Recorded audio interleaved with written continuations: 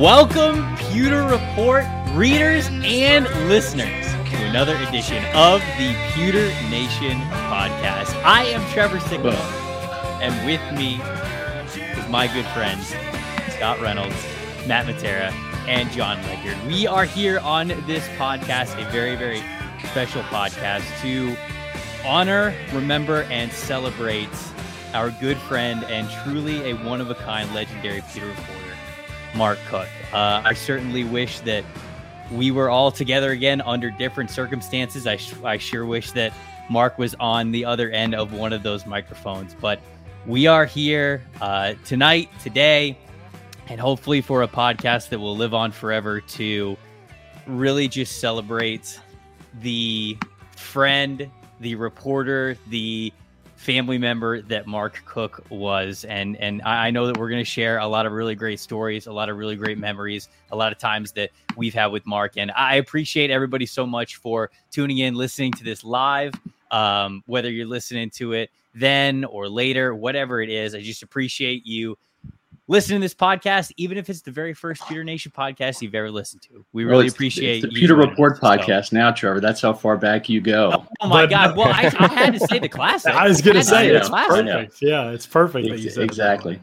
So with us tonight is myself, Scott Reynolds, John Ledyard, Trevor Sickema, where it all began. You and Mark started this podcast. Matt Matera, you were the producer. Now you're one of the hosts, man. So that's awesome. So welcome to our Mark Cook tribute show.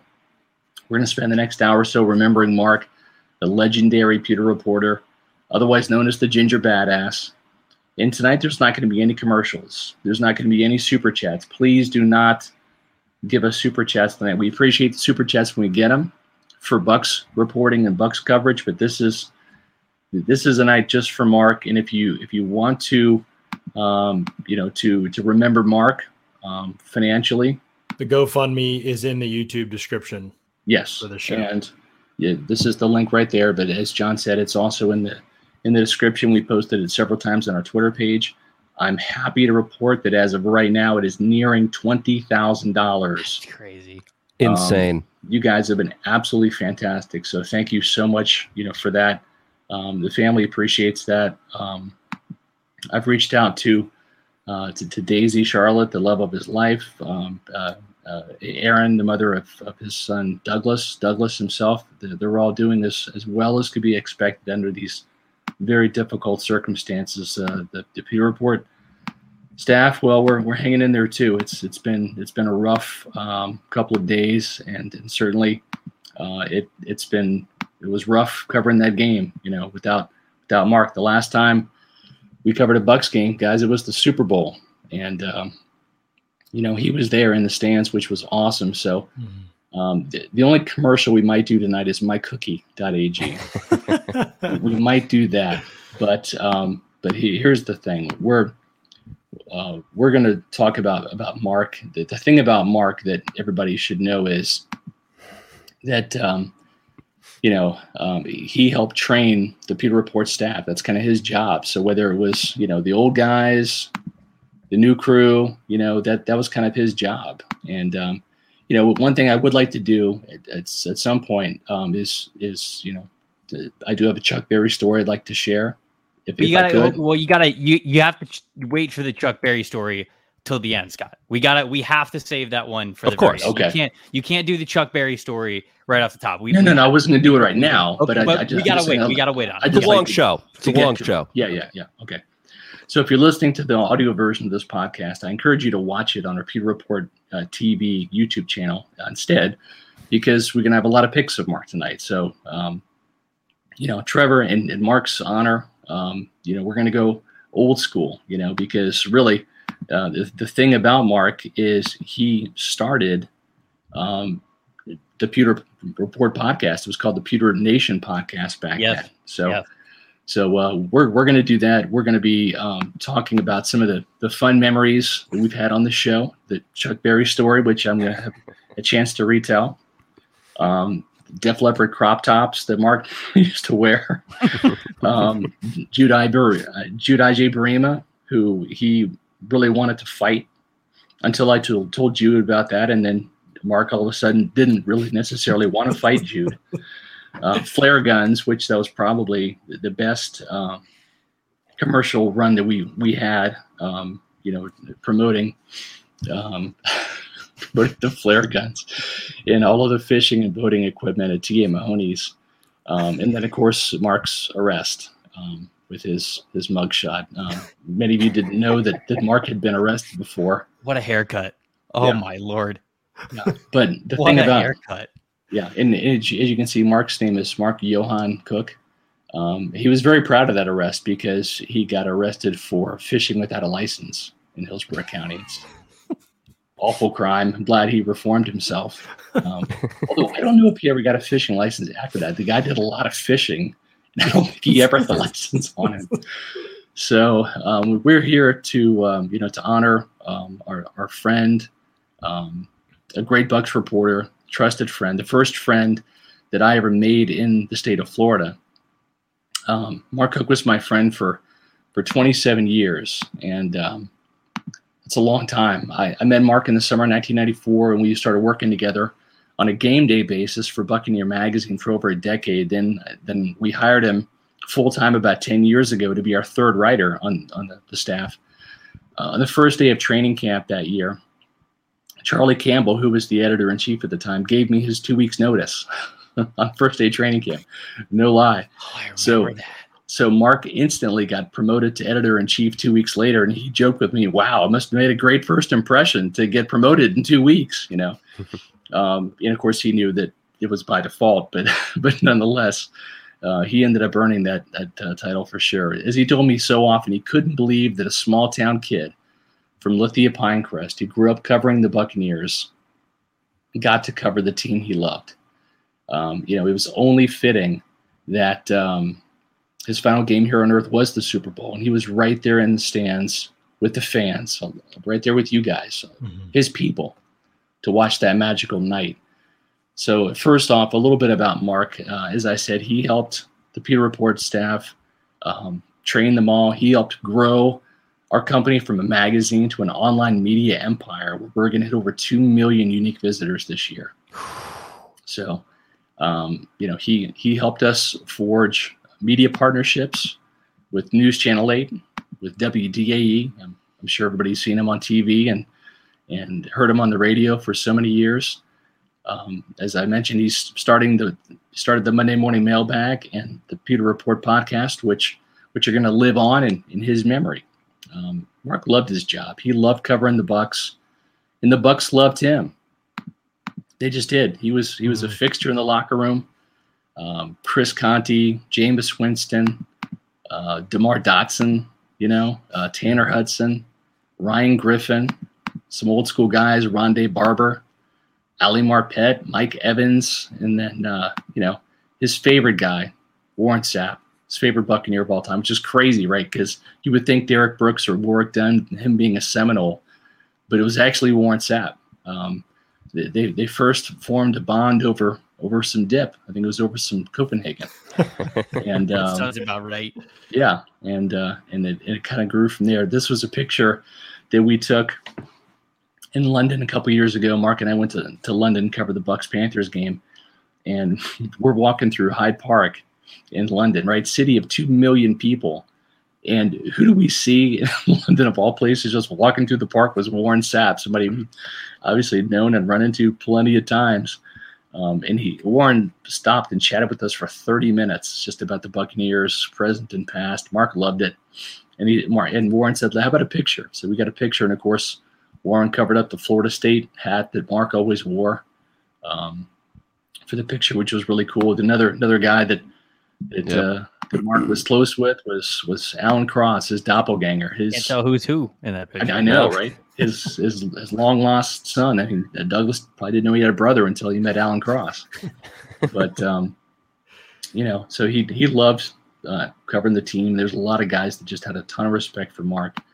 Gene Deckerhoff. I mean, that was like a double dip for Mark, right? Because Gene Deckerhoff, the voice of the Seminoles and the Buccaneers, those guys were great friends. So it was awesome. And, the thing is, everybody loved Mark, right? I mean, Mark didn't have any enemies. I can be kind of an ass sometimes. People probably don't like me, but everybody liked Mark. The only thing that I knew of that Mark hated was the Gators. Just Charlie Belcher wearing his Gators hat, and of course Mark with that. Trevor, real quick, talk about your Gator Florida State feud that you guys had. It started really from the beginning, did it not? Yeah, no, it did. And I posted this on Twitter, and so people may have read this story before, but I'll tell it again for anybody who's listening that may not have heard it. When I got hired on at Pewter Report, I got hired on through a pretty quick interview process with Scott. And I actually never was able to interview with Mark. I think he was supposed to be there at one or two of them, but he just couldn't make it. And so it ends up being, I get hired at Pewter Report, and Mark obviously knows that I'm joining the team and everything. It's not like it was that blindsided by it, but my first day on the job, okay, this is my first full-time writing gig out of college, like getting to cover the Buccaneers. I'm from that area of Florida. Like it was a dream job for Mark. It was a dream job for me getting to be in this opportunity. And so my first day on the job, I go to One Buck Place, open locker room. Scott's there early. So it's me and Scott, and we go into the locker room. Mark was getting there a little bit later. So we're talking to players and everything. And I see Mark come in. I know what he looks like because I've seen his picture on social media and everything. And I see him come in, and this is my editor, right? And this is my first full-time real gig in the industry. And so I wanted to make a really great impression. I think I dressed up way nicer than I needed to that day because I was just I wanted to make the best impression on everybody I possibly could. And I end up walking up to him, stick out my hand, said, "Mark, I'm Trevor. It's very, very nice to meet you. I'm so excited to be on the team. I'm so excited to get to work alongside you. I've only heard great things." He looks me up and down, sees my Florida Gators hat, stone face, just goes, "Go Noles." That's it. That's what he said. And I was so taken back. And it was, I would then learn over the next 3, 4, 5 years of working together with him and years after that was exactly Mark, and that was the best way, and that was the perfect way that it could have started. And so that was, I will always be able to carry that memory of that's how everything started between Mark and I. Yeah, no doubt. Yeah, the thing with Mark is, he loved football from the beginning. I mean, there's Mark playing Pee Wee for Pinecrest back in the day. His love for the Buccaneers started in 1977, but a lot of our readers knew Mark and his love for the Buccaneers, but he had some other loves. What he loved more than football was actually his family and fishing.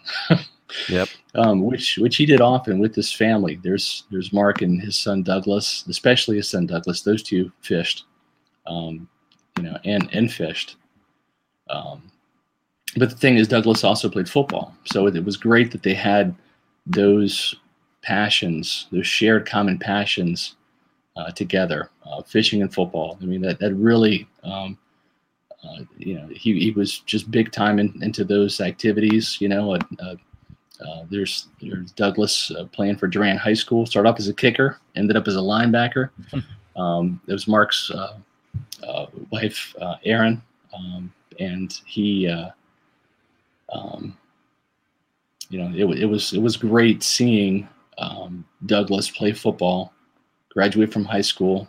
He was an absolutely proud papa, and then Douglas kind of came full circle. Mark took him out to the Pro Bowl, got him credentialed, so from going from Pee Wee to high school, then to wow, helping cover the team, and just Mark was all about family. And there's Larry Cook and Douglas and Mark, 3 generations right there. It was awesome. Speaking of family, he had he was in love with Daisy Charlotte. After the divorce, they really just were a fantastic couple. She was the spark that ignited his flame, and really over the last couple of years, Mark was so happy. They enjoyed sunsets together, a lot of time at the beach. They did a lot of traveling. They enjoyed each other's company. They were best friends who happened to be madly in love with each other. Daisy made Mark smile, and he returned the favor. Mm-hmm. Mark passed away from a heart attack on Thursday at age 50, and we'll miss him terribly. And we'll carry on with the mailbag and the podcast at Pewter Report in his memory. Mark will be seeing some special people again in heaven.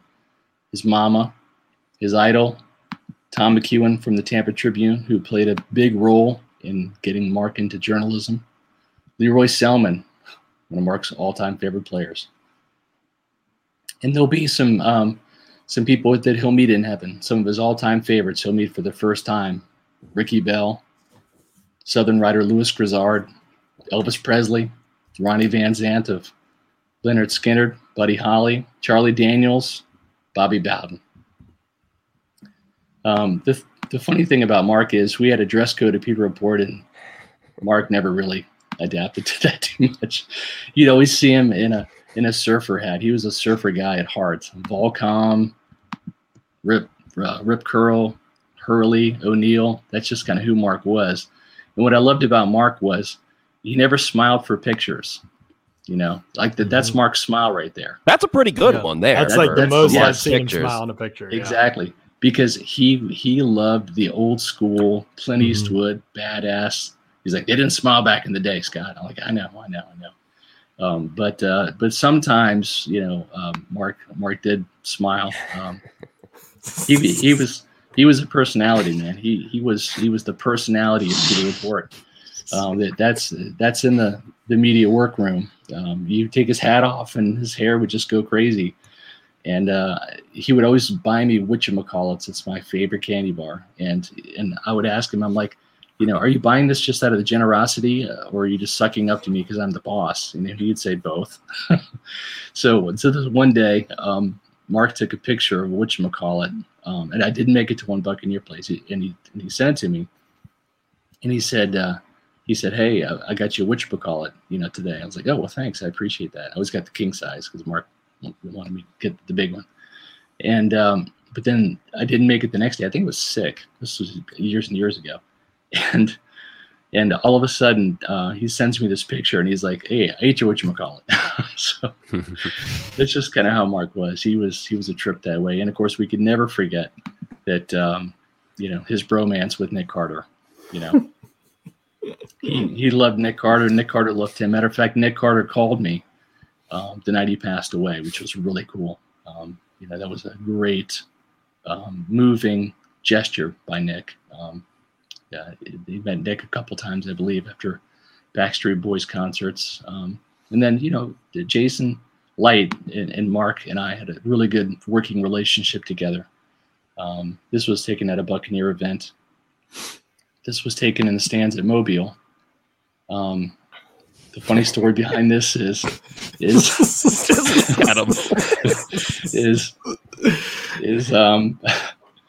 Mark had really, really cold feet and hands, and Mark has like 2 hand warmers. He's wearing a hoodie, and the funny thing is, it usually rains in Mobile, right? And everybody's been to Mobile. Everybody on this podcast. Yeah.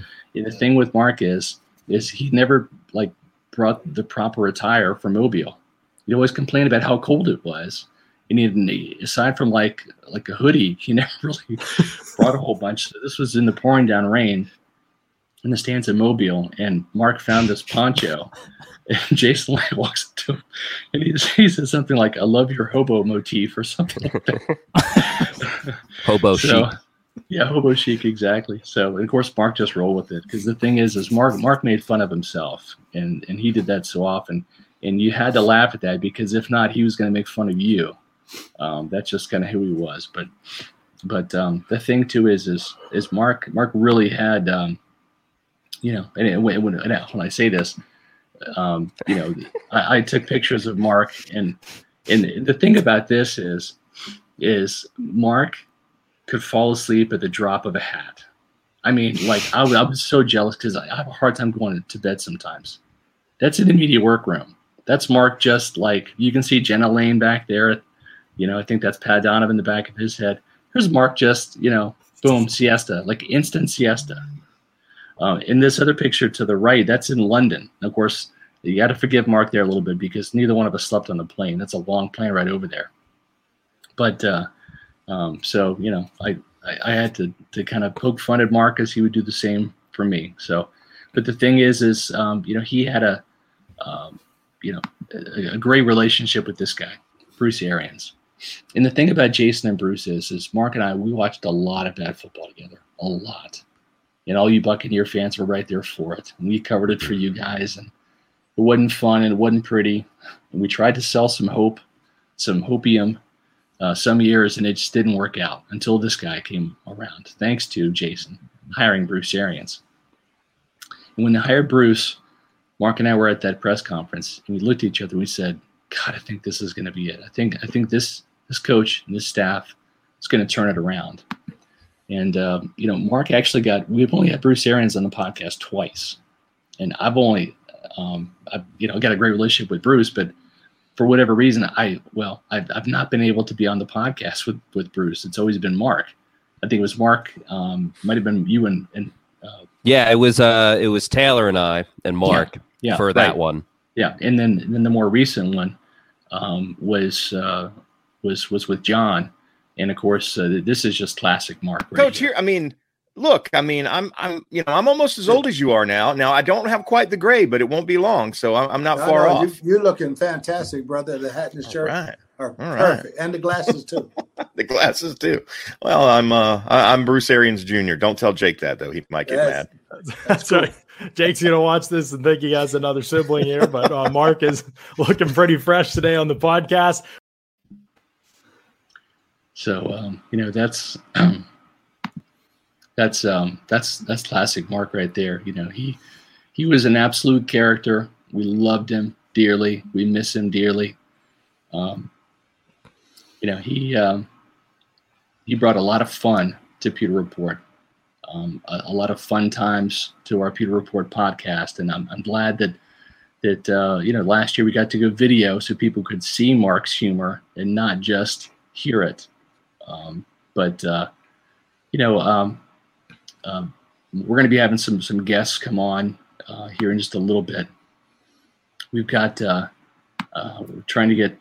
We have several people, I guess, in the waiting deck here. John, if you can share a few of your memories with Mark, and we're going to bring on Jenna Lane from ESPN, who was very close with Mark. Mm-hmm. But John, if you could. Yeah, I think the biggest thing for me with Mark was this crazy. We talked every day for like a year and a half, but because so much of that I was in Pennsylvania for, and then when I moved down here, COVID was such a factor still that even though we talked daily, we actually only spent time in the same space physically about 5 times probably. Yeah. And I remember leaving all of those times wishing that we'd been able to spend more time in the same space because he was great. I mean, to talk with was great. The humor was always there. He was always bringing it. But it was just another thing to be alongside him, man. I mean, you just never knew what he was going to do, what he was going to say. Entertaining as heck, always with the wisecracks. And the biggest thing that Mark taught me, honestly, is that you can do whatever in this business and work as hard as you can and, have longevity at a place for forever, whatever. But it'll always be about people. It was always about people with Mark. Like, I don't think you're showing the pictures with Warren Sapp and Alan Cross and all these guys. I don't think Mark ever went into a locker room and thought, man, I hope I get breaking news out of an interaction with a player today, or, I'm trying this line of questioning to see what info I can dig up. I think he just wanted to build relationships with people. He just cared a ton about that. That was where he put so much time and energy. He knew everybody, he treated everybody well.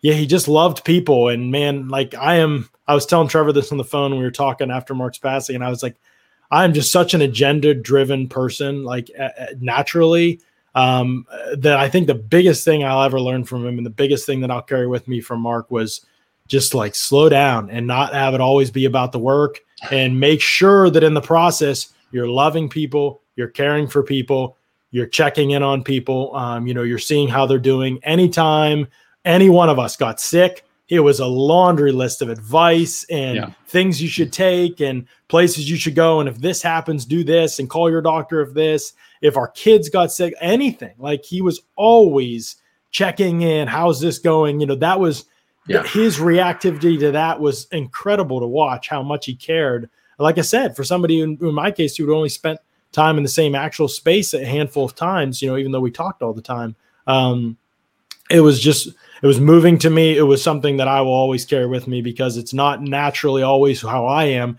and I need to be more like that. And Mark just exemplified that so well in everything that he did, and there's no greater testimony than all the fans that have talked and spoken, and that's been the most moving part of this, is seeing how well and how beautifully he'll always be remembered by Bucs fans. Yeah, you're exactly right. And John, you guys had some comedy between you two as well. Number 10 on my list. I don't think he's a player that many people know, but he's a player that I remember from when I was very young, like 6 or 7 maybe. He didn't play with the Bucs very long, but I just remember him. He was just really impressive to me. And his name is Alvin Harper. And I just think he was I almost. Hang on. Oh my gosh. You got me on that one. You got me on that one. Now you got to tell the Alvin. I had to go to Scott and I said, "Who's a Bucs player that Mark just would just freak out if I put him on the list?" He said, "You got to tell him Alvin Harper." Yeah, that was hilarious. I love teaming up with you to get Mark like that, John. Some of the best moments that I have at Pewter Report are when, Scott, you and I made Mark high pitch laugh like he kind of did there, just like you can't talk and he's talking like. I was going to bring that up. The stuttering. It was truly one of the most unique, one of a kind human being things that made Mark. That when people ask me what some of my favorite memories are, it'll be those times when we made each other laugh so hard that he'd get that high-pitched laugh, and it would just make everybody else in the room it was his way of just enjoying the moment that I will always remember about Mark. Anytime he got to that high-pitched laugh, it automatically had everyone in tears. It didn't matter what we were laughing about. And the problem, not a problem, but a lot of the times for the podcast before we went live and went on YouTube, we would have to restart the show at least 2 or 3 times because we were all laughing about something beforehand. I mean, you got to remember, Mark would not start off the show saying, "Welcome, Pewter Report readers and listeners." He would start it off by grunting and going and clearing his throat, going, and do that for 5 minutes, which it was funny. But in my head, I'm like, damn it, I have to edit all of this out to start the show. Yeah. But it got everyone in a great mood to start things off. Yep. And, that's just one of the many things I'll remember about Mark. Exactly. John, we're going to bring Jenna Lane from ESPN on. If you could, can you pump up some of our comments in the bottom, go through those and for sure, and let our readers, listeners, and viewers to the Pewter Report podcast chime in with their thoughts on Mark as well. For sure. Last thing I'll say is that, Mark, I know you're listening to this pod. I'm sorry I didn't rank Leroy Selman high enough in my all-time greatest Bucs. I know I let you down. Never forgive you for that. Yeah. I know I let you down, and you'll probably never forgive me for that one, but I'm asking for it anyway. Appreciate you, buddy. Love you, buddy. Jenna Lane. Hello. From ESPN. How are you? How are you guys doing? I should be asking that. It's been rough. I know the last several days for me, so I can only imagine what it's like for you guys. I still can't believe. I know, Scott, you were not in the press box for the game, but I'm still blown away by the way that this group pulled together. And I was checking in on you guys throughout the game, and it blows my mind how you guys were able to pull together during such an emotional time. And because I know for me, several times during that game, I broke down crying because Mark is he's always been one of the first people that will greet me or greet anybody in the press box when you come in there. And to not see him and then to look down at his chair and to see that it was empty, even though the Bucs did everything. And my gosh, I've been so blown away by how much they've cared and all the ways that they've done things to really convey how much they loved him and appreciated him. Because we all loved him and appreciated him. And it feels so weird saying all of this past tense. Yeah. but like to see the way that they love and appreciated him, that, and knowing how much this team has always meant to him, that brings me some level of peace. But it's been hard. So I've just been thinking about you guys and praying for you guys when I'm not seeing you at practice and stuff. So yeah, we appreciate that very much, Jenna. Your tributes on Twitter meant a lot to me. I know they meant a lot to Mark and to Daisy and the whole Cook family. Mark's one of those words of affirmation guys. So whenever anybody wanted to gush about Mark Cook, he loved it. He ate every bit of it up. So that's fantastic. And the thing about Mark is, as much as he loved receiving, he loved giving twice as much. He was legendary for feeding the entire media. Each Thanksgiving, like the day before Thanksgiving, his idea, not mine. All I did was just get give the blessing for it in terms of, it's like, hey, do you mind if I hit up Bricados, or you mind if I hit up Holy Hog Barbecue and have them cater this? Absolutely, Mark, reach out. The one thing I did was just help him carry some food in from his trunk, because he would go get it too. But he would feed the entire media workroom, just out of the goodness of his heart, and that's just who he is, who he was, and who he always will be. Is someone who loved and cared and thought of others before he thought of himself. And he wanted you to feel part of the family. Because I can remember, full disclosure here, so I Scott, I used to work at Pewter Report years ago. And then I got let go. So we've all been through that, not just Mark, we've all been through it. And I remember being nervous to go back into the media workroom a little bit, just because you don't know how it's going to go. But within seconds, I had made this wonderful friendship with Mark, who I didn't know before.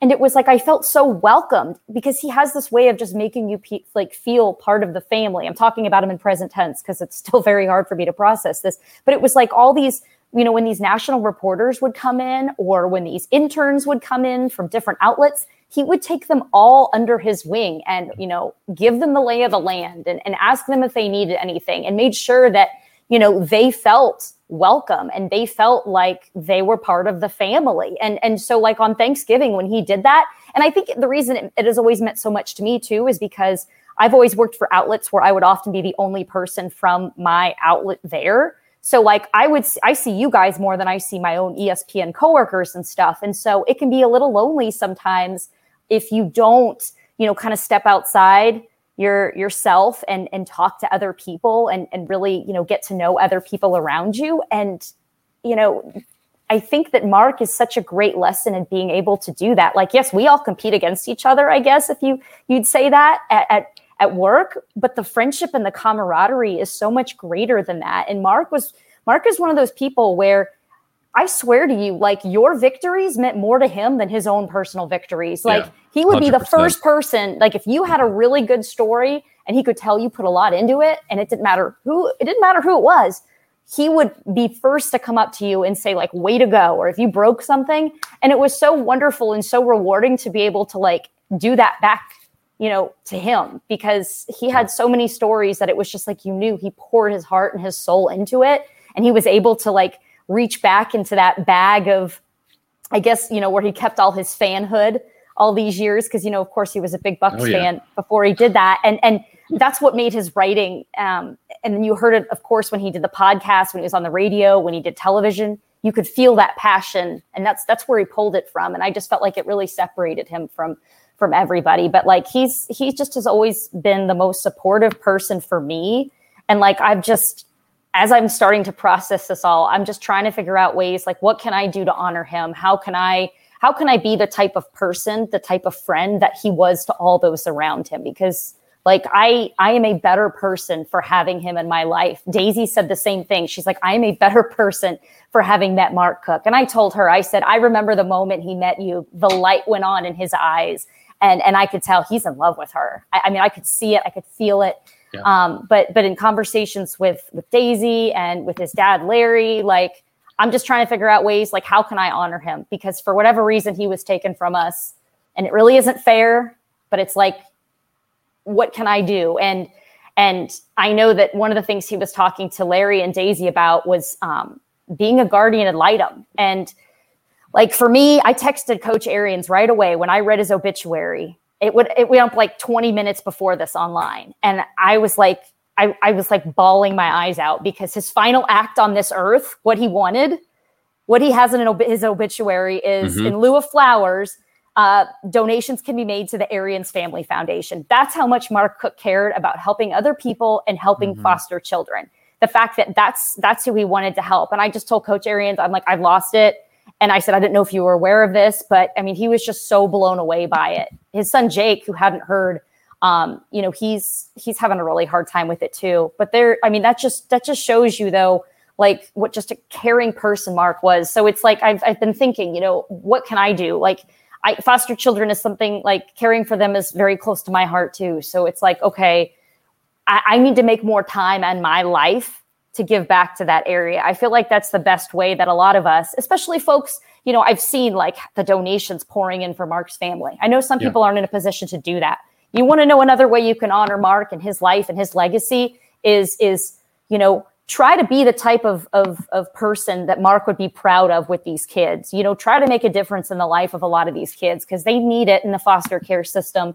And imagine if they all had angels like Mark, the way Mark was with his son, Douglas, how much better this world would be. Because above all the things that we've talked about, all the great things that we've talked about, he was a damn good father. And I know it wasn't easy. And he had a lot of things that he had to do.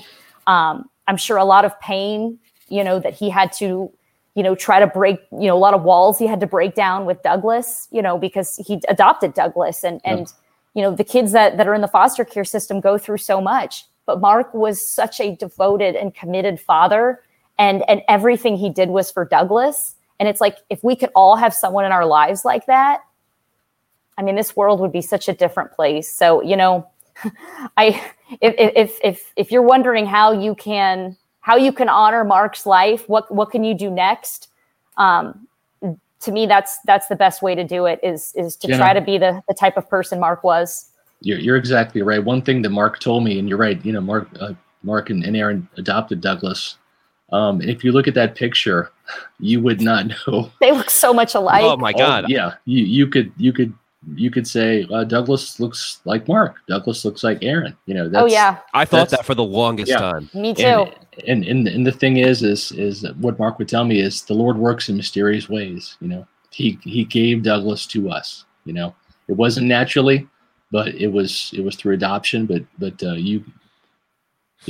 there's such a resemblance there. It's scary. And please pray for Douglas, for Daisy, for Aaron, for Larry, for the entire Cook family, for Mark's sister Julia. I mean, there's a lot of people hurting out there that need your prayers and support. And Jenna, we thank you so much for coming on and sharing that about Mark and for your touching tweets too. I mean the pictures that you shared and your memories were awesome. They really were very moving, and I could just thank you so much for being a great friend to Mark. It was really easy though, right? It was really easy to be Mark's friend because he was always your friend.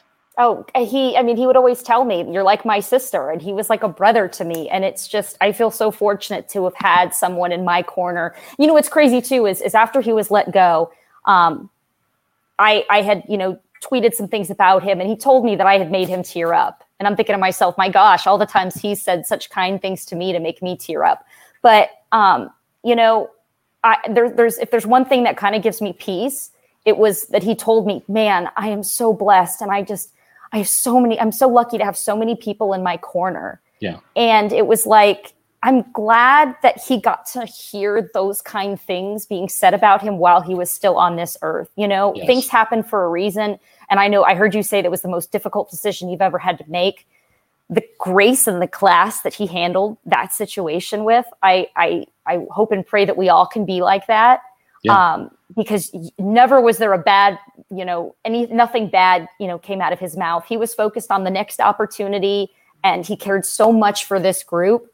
But it really that's the one thing that's giving me peace right now, is that he was able to hear all the people saying all these kind things about him. Agree. Yeah. And he loved you guys. He loved you guys so much. And it's just so wonderful that you guys have such a great family and that, you guys loved and cared for him,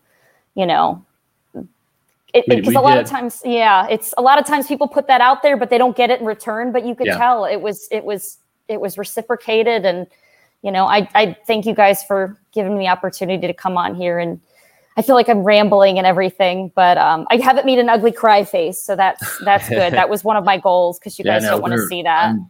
I'm biting the inside of my mouth a couple times to try to stop the tears. But Jenna, greatly appreciate it. Thank you so much for coming on. Thank you, Jenna.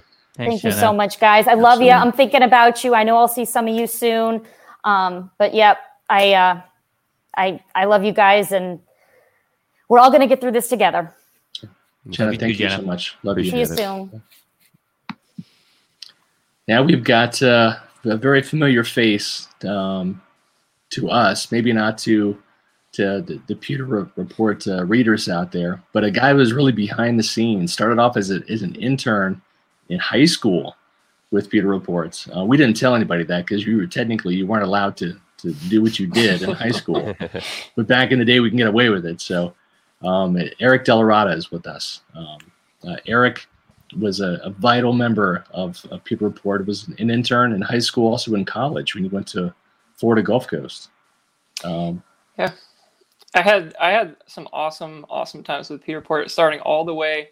Myself and Andrew Scavelli, all the way back from Palm Harbor University High School.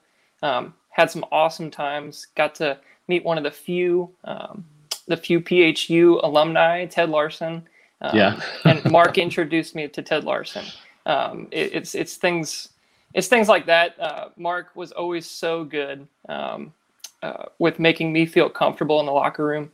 A lot of times I wasn't the most outgoing. I was a little bit timid, shy. Mark really broke me out of my shell a lot of times during those locker room sessions after practice was over, things like that. And I just remember when I first met Mark, it was that training camp that Scott mentioned earlier. He showed up in his Rip Curl shirt and his Volcom hat and the whole 9 yards. And I'm a born and raised Florida guy, and Mark definitely was the same way. And we just started talking about fishing. It had nothing to do with the Bucks. It was just like, I knew he was a fisherman. I knew he was a surfer. I could just tell immediately. So he actually told me about his fishing spots. Like no fisherman gives away their fishing spots. Except this guy, right? Except Mark Cook. So he told me all about Anna Maria Island. I really had never even gone down there. We had great times talking about that stuff. But he was a relationship builder. And also too, I mean, you're not in this picture, but he was a guitarist. He loved music. You loved music. You guys bonded over that too. Absolutely, yeah. Mark, he even to this day with the stuff that I'm making now, just personally, he would always comment on my Instagram stuff, saying great job, giving me kudos. And I haven't worked for Pewter Report for roughly like 6 years now, and he's still reaching out to me. He was still reaching out all the time. He was just a great friend and somebody I really looked up to. Mark was a role model for me, especially in the career aspect. Going to the practices every day. He's somebody that he would just go up to somebody and make a great relationship with them, and I strive for that every single time I went to those open locker rooms and to One Buck. So those were the things I definitely take from Mark for sure. But even as a Pewter Report fan after I left as an intern, y'all with the radio show, with the Pewter Report podcast, I was dying laughing.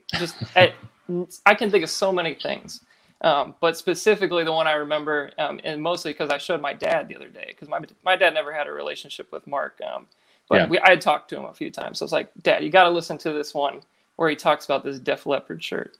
The whole Def Leppard story about him getting this half shirt with his name airbrushed and the whole thing.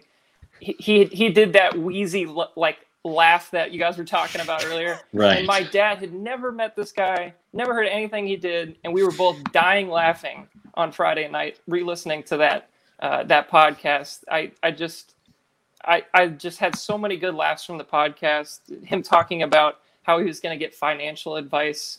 Or like what he needed what predicament he had to get out of for financial advice. The flare gun. I mean, it's just unbelievable some of the stuff he would come up with, and specifically too going to some of this humor stuff. We had some of the best times of my life were those car rides to Mobile. Oh my gosh, those were legendary. Oh my! So many amazing moments. If we had documented those on YouTube, we would have a hell of a lot more subscribers than we do right now. Those were legendary. I mean, we started off. We'd always start with some music, and that was honestly how I got a lot of my music was from Mark. Actually, he showed me Jason Isbell. Cover Me Up was one of his favorite songs. I mean, I introduced you guys to Steel Panther. Steel Panther was a big part. Of course. I couldn't tell if Mark liked or didn't like Steel Panther, though. I think he was a closet Steel Panther fan. I think he liked to hate on it, but I think deep down he enjoyed it. But yeah, that was the rule. Everyone got one veto or two vetoes. Yes. Per song. Yeah. Right. I'm pretty sure Mark vetoed the Steel Panther a couple times. But yeah, he like Taking Back Sunday. We really bonded over some. As a matter of fact, Eric, I think you might have taken the legendary picture. I think that was you who took that picture of Mark with the hobo motif. Yeah, when y'all brought that up on screen, I actually forgot I took the photo, and then it brought me back to that exact moment. Because it was raining, and I couldn't stop laughing while I was taking the photo. So I had to adjust my camera settings to get a faster shutter speed so that my jitteriness of me laughing didn't mess up the photo. Because I couldn't believe what he was wearing. Because that's so Mark. That's a Florida boy right there. Florida boys will not wear jackets. They don't I know. It's just not. It's just and the how thing it is, he used to complain about being so cold, and I'm like, dude, why don't you wear gloves or a coat or something? And he always wear just like a surfer hoodie, For that one specifically, I'm pretty sure he bought a hot chocolate just to warm up his hands and not drink it. I'm pretty sure he was just. I think you're right. He was just struggling through the cold, but he was a Florida boy, man. He loved Florida. And those trips to Mobile were so much fun at the Senior Bowl. Mobile chop suey, of course. Oh my gosh! I wish I had that photo. I was going to bring that up. Yeah. Mobile chop suey. Mark always had colorful words for that. Yeah. He was great. So here's the funny thing. My wife Ashley and Mark, they bonded too, and they both love Drive-By Truckers. And for the longest time, I didn't appreciate the music whatsoever.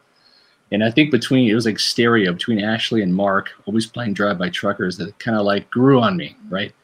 And so I just dove headfirst into that, and started liking Drive-By Truckers. And they're not my favorite band, but the funny thing is when Mark, because we had a rule, whoever drove to Mobile, that you got to play the music, and then the veto thing would be in effect. But that was kind of the deal. So Mark's like, I want to start off, and he starts putting on Drive-By Truckers just to get under my skin. You remember what song, right? There's always one specific song. One specific song he always played was Bulldozers and Dirt. Bulldozers and Dirt, I hated that song when I first heard it. But by the end of those trips, I ended up loving it. Right. And he started playing that, and I said, oh, can you put on Zip City? And he's like, how do you know that? Excuse me? Yeah. And I said, oh, or maybe Marry Me. I mean, there's some of those songs that I would rip off the top of my head. And he's like, you like Drive-By Truckers? I said, yeah. Finally, you wore me down. So, great times on those trips. It was. And it was cool too to see Mark, because obviously, I'm 49. How old are you, Eric? I mean, gosh, time flies. I'm 29. 29. Yeah. But I mean, there's a 20-year age difference, right? So it's like, and Mark, he would always try to be in the same age as me. I'm like, no, you're a year older. Don't put me in that category. Because this whole year, Mark was like, well, you're 50. I'm like, no, I'm 49. You're 50. I'm 49. But it was great to see the advice that he gave to kind of help mentor you and Andrew, those meals and conversations we had at Hooters, and Saucy Q's barbecue, the good times, beers, deeds, great times. I think we were buying you guys beers well before you were able to. I want to say I had a beer at some point before I was legal, and I'm pretty sure Mark may have got it for me. I think so. Good times. Yeah. Well, Eric, listen, we really appreciate you coming on, man. Thank you so much for sharing those times with us.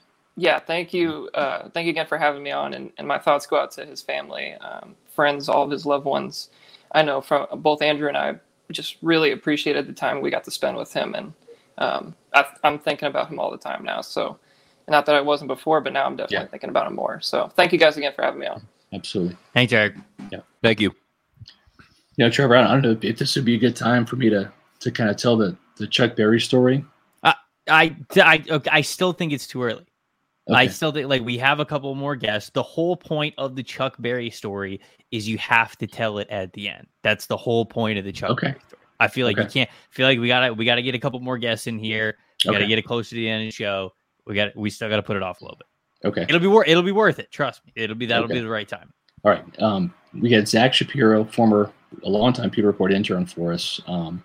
Again, somebody else that Mark helped mentor. Real quick, Matt, anything as we're going down memory lane here? Any I mean, I have remember from Mark. I have so many things that go through my head when I think about Mark. I mean, the main two is just like how funny he was, all the jokes, the pranks, and how much he cared for everyone too, and cared for like every single person that he essentially took under his wing, including myself. I mean, I've said before that I wouldn't have been at Pewter Report if it wasn't for Mark, and I'll tell more about that later. But there's one thing that really popped in my head, and I know we're having Grizz on in a little bit. I don't know if he'll specifically remember this, but Mark would always be cracking jokes and telling stories at literally any moment, including in the middle of a game on Sunday in the press box.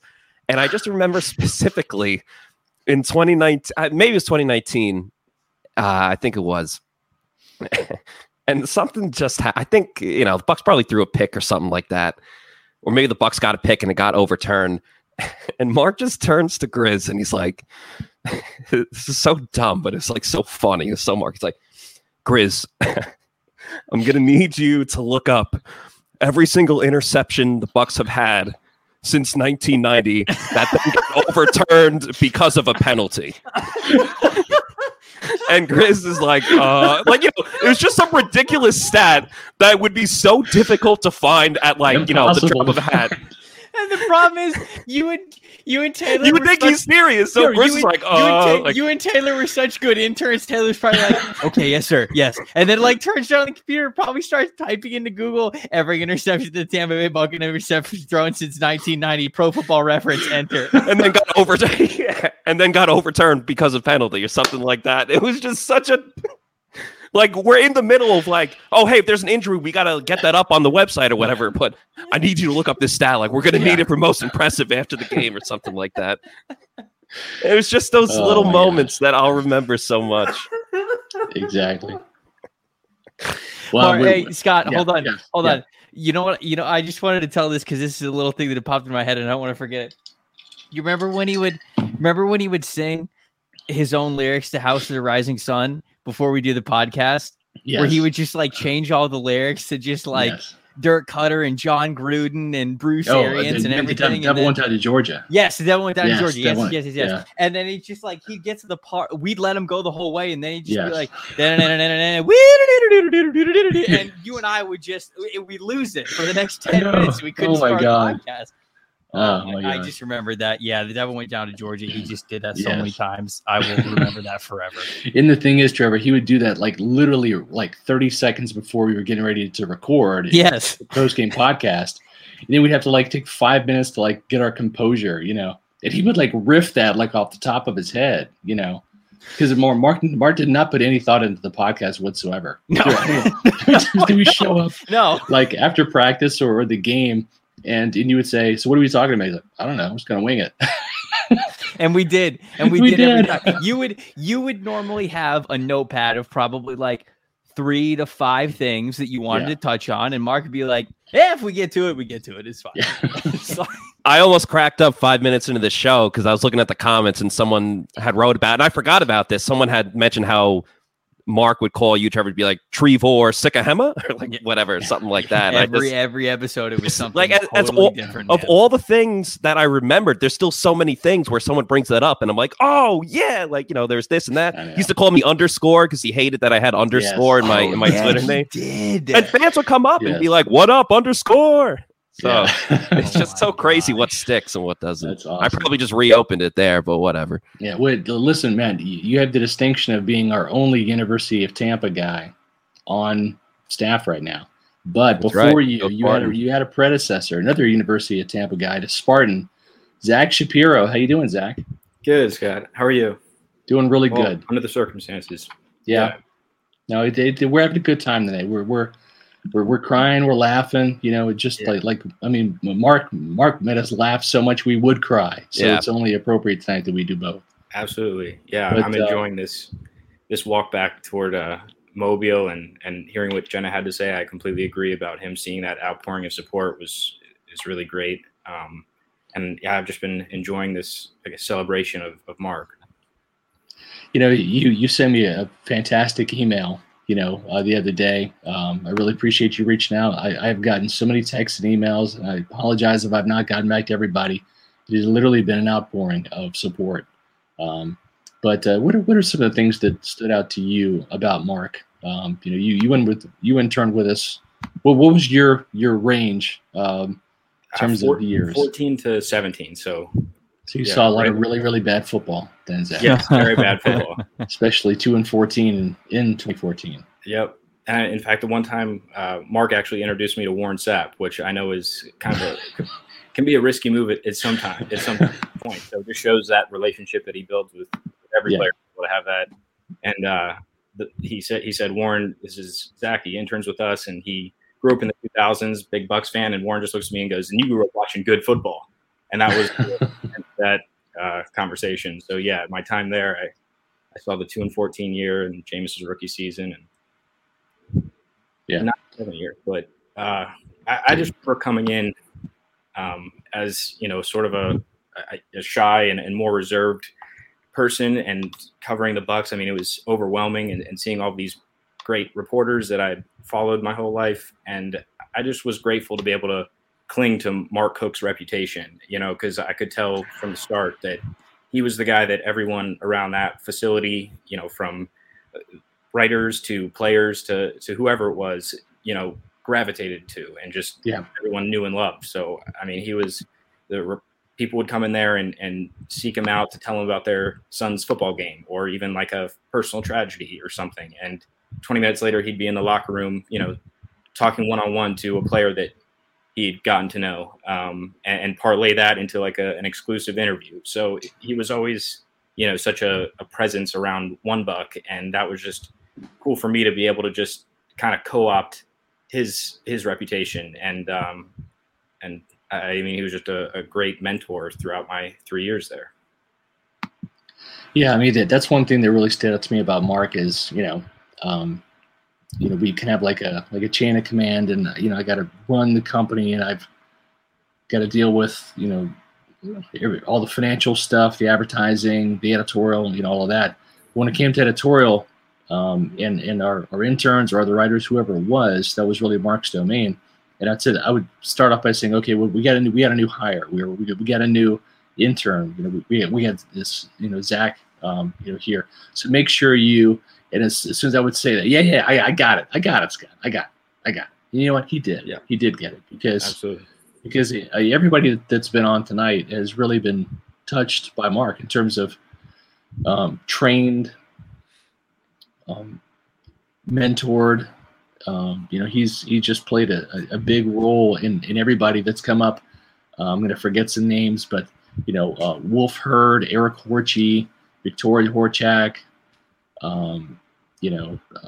Andrew Scavelli, Eric Delarada, yourself, Grizz, who's on deck, Matt Matera, Trevor, John. I mean, everybody has been, touched, not inappropriately, but touched by Mark. I mean, that's one thing he'd always say too is, I'll tell you, the group text that we had was the funniest part about that. Like, it's in so many ways he was like Mark, like Michael Scott from The Office. Not sexist or racist, but just there's so much dark, twisted humor, inappropriateness. It just was a scream to be around him because of his sense of humor. Yeah. No, I mean, he'd leave us crying. I remember some of the stories in Mobile and listen in those car rides up. I was fortunate to be a part of a few. And not obviously we can't. Some of the humor is dark and edgy, but always in good taste. Yeah, you were sharing with me in your email, sitting in a restaurant in Mobile, And what did you say about the rock band Rush? Yeah, we were deciding what to play on that jukebox, and he That's said right. He was just scrolling through, and he just crossed out Rush, and I said they have a few good songs, and just without missing a beat, he just said, "You're fired. Walk back to Tampa."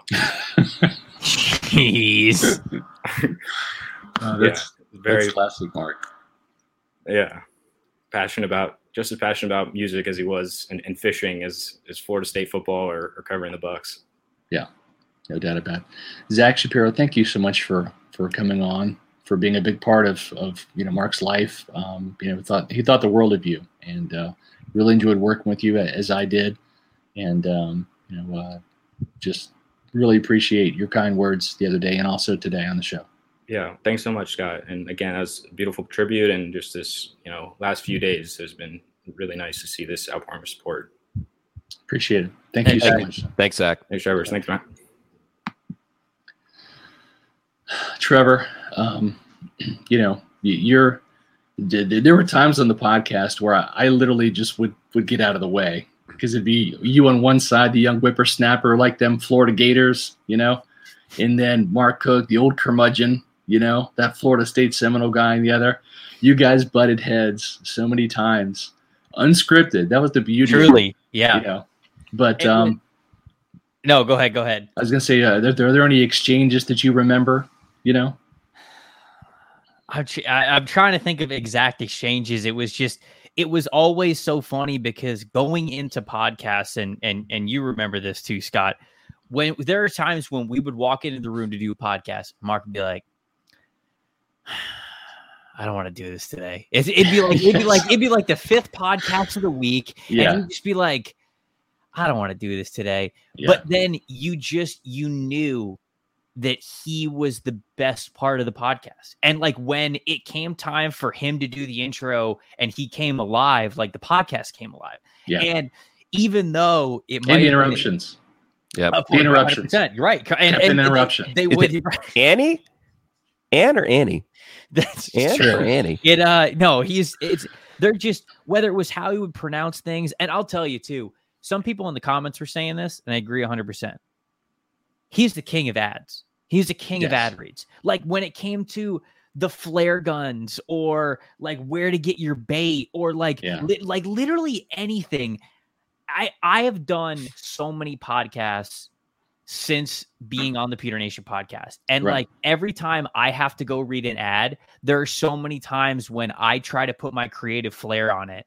And I do that because of Mark. I do that because you think about the flare gun. Yeah, creative flair. I think, full pun intended. How's that for a segue? Everything about that, and that's just one of the many, many things that he taught us. And Scott, over the last week or so many people have reached out. Have reached out to Pewter Report and to you guys, and some people have reached out to me as well, which I've really appreciated. And they all say the same thing, like, we love the podcast. Like we felt like we were family in the podcast, and the podcast was something that everybody loved.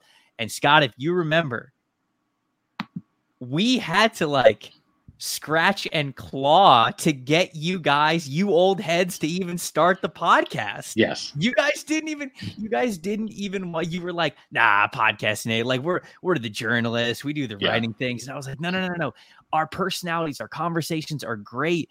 It should be in podcast form. And I still remember going to the school for the very, very first podcast episode. And that's something that, I'll remember that drive. I'll remember where I parked. I'll remember where we were sitting and all of that. Like I'll remember that forever, because it was the start of truly something special, not just between us, but that everybody got to be a part of. And it's part of Mark's legacy that everybody loved. Trevor, this might be an appropriate time for me to tell the Chuck Berry story. It's not. I should wait a little bit then? We still have guests.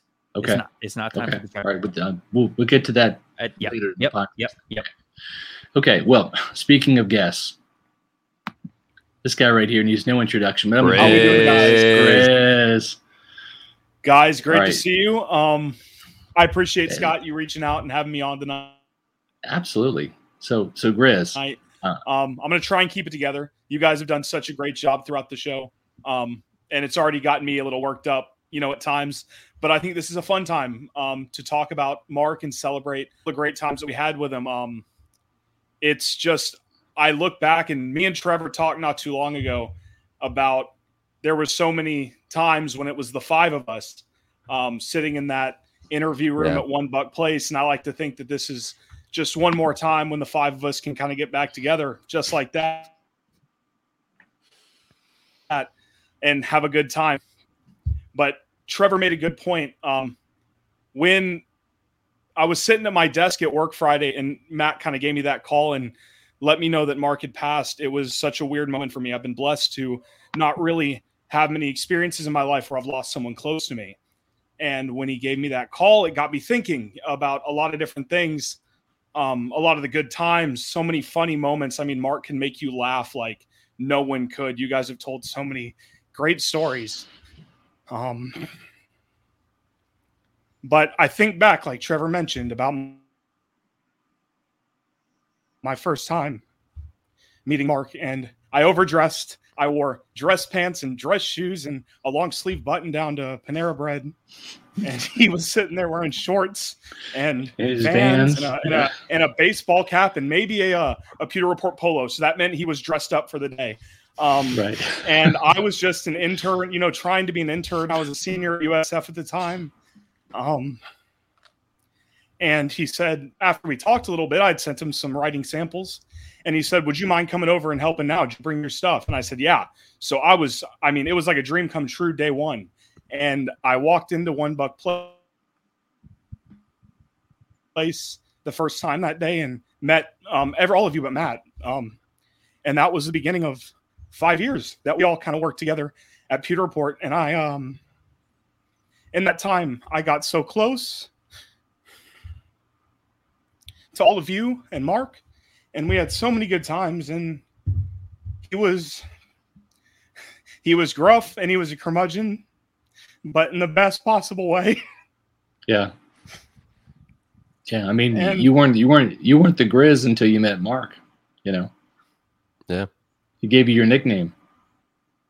Yeah, he was a procurer of nicknames from underscore to man bun to some things that we'll probably not mention tonight that Trevor ultimately said that's got to be downgraded to Grizz, which stuck. Like Matt said, I still have people who listen to the Pewter Nation podcast, now the Pewter Report podcast, that call me Grizz.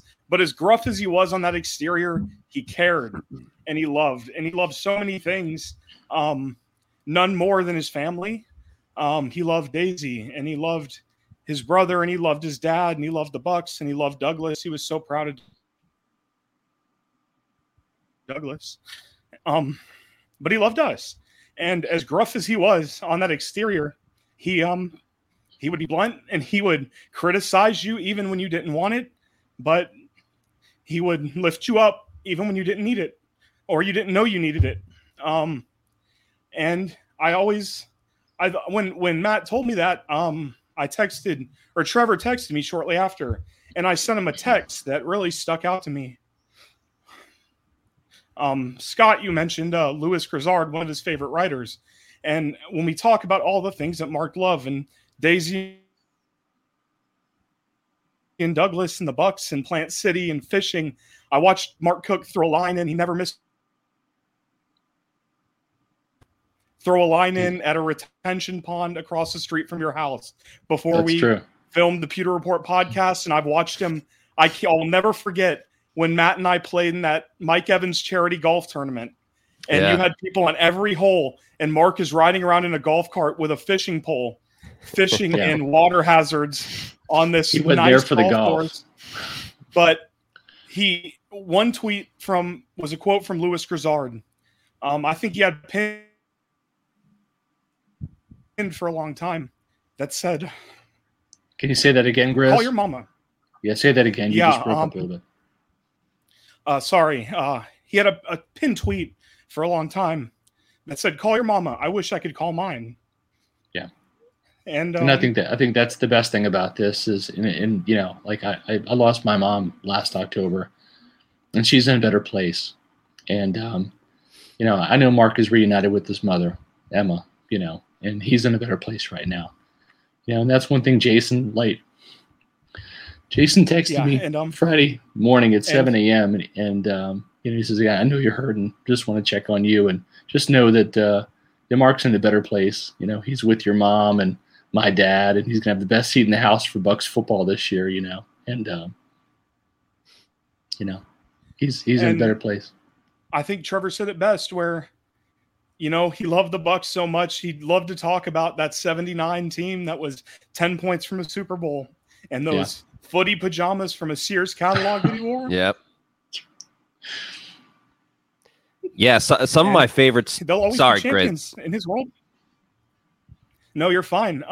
But I look back on that quote, "Call your mama," because I wish I could call mine, and I know we all wish we could. Wish we can call him right now. Yeah. Wish we could. He could be on the podcast. Yeah, Scott. I mean, you go back to talking about how you spoke to Jason, and I think you mentioned this in the Fab Five, but Mark and I were at the parade when the Bucks won the Super Bowl, and so you wrote about, but I saw it when you know, Mark and Jason, they just had the biggest bear hug, you know, after the event and everything, and you know, seeing that, you just knew it was two guys that had both been through a lot with these Bucks teams on, you know, in one sense on opposite ends of the spectrum, but at the same time they both went through it together, and you know, that was just a great thing to see. You know, if that's one of the last things that Mark got to experience covering the Bucks, watching the Bucks, is, you know, he got to celebrate it with the players themselves, the front office, and just seeing the highest of the highs for this team that he loves so much. Mark, I tried to hold it together. No, you're good, man. But it's like I said, he loved so much, and luckily, when I moved on from Pewter Report, I got an opportunity to write for the Plant City Observer. His hometown. He loved to talk about that Pinecrest uniform that he used to throw on, and he'd always threaten when he got fired up to throw on that old Plant City Raiders jersey and run Oklahoma drills again in the parking lot, which I know his body wouldn't hold up, but he would do it in a heartbeat if he could. And it was just, he knew, because the Plant City Observer also publishes an agriculture magazine called In the Field magazine, where he wrote in his days prior to joining Buccaneer magazine. Yeah, so right. my He's publisher right for In and the my Field. editor, That's right. Yeah. Yeah. So my publisher and my editor both knew him. And so when I first got offered the job at the Plant City Observer, I called him and I asked him about my publisher, Karen, and my editor, Sarah, and asked him what he thought. And he told me only good things. And it wasn't until I joined the Plant City Observer that they told me, you know, that through nothing out of his own goodwill, he called up the Plant City Observer and called Karen and called Sarah and spoke so highly of me for no reason other than because that's just the kind of person he was. He just was. He cared. He loved to embrace that gruff, that tough, that ginger badass exterior. Mm-hmm. But make no mistake, he cared about the people that were around him, and he cared about. I mean, he was so good with kids when we had those the Pewter Report Bowling League, when we had events.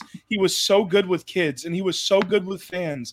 And it's no surprise to see the outpouring of love. We saw it when he left Pewter Report, and we saw it after he passed, that people who didn't know him, who only could hear him on the podcast and read his writing,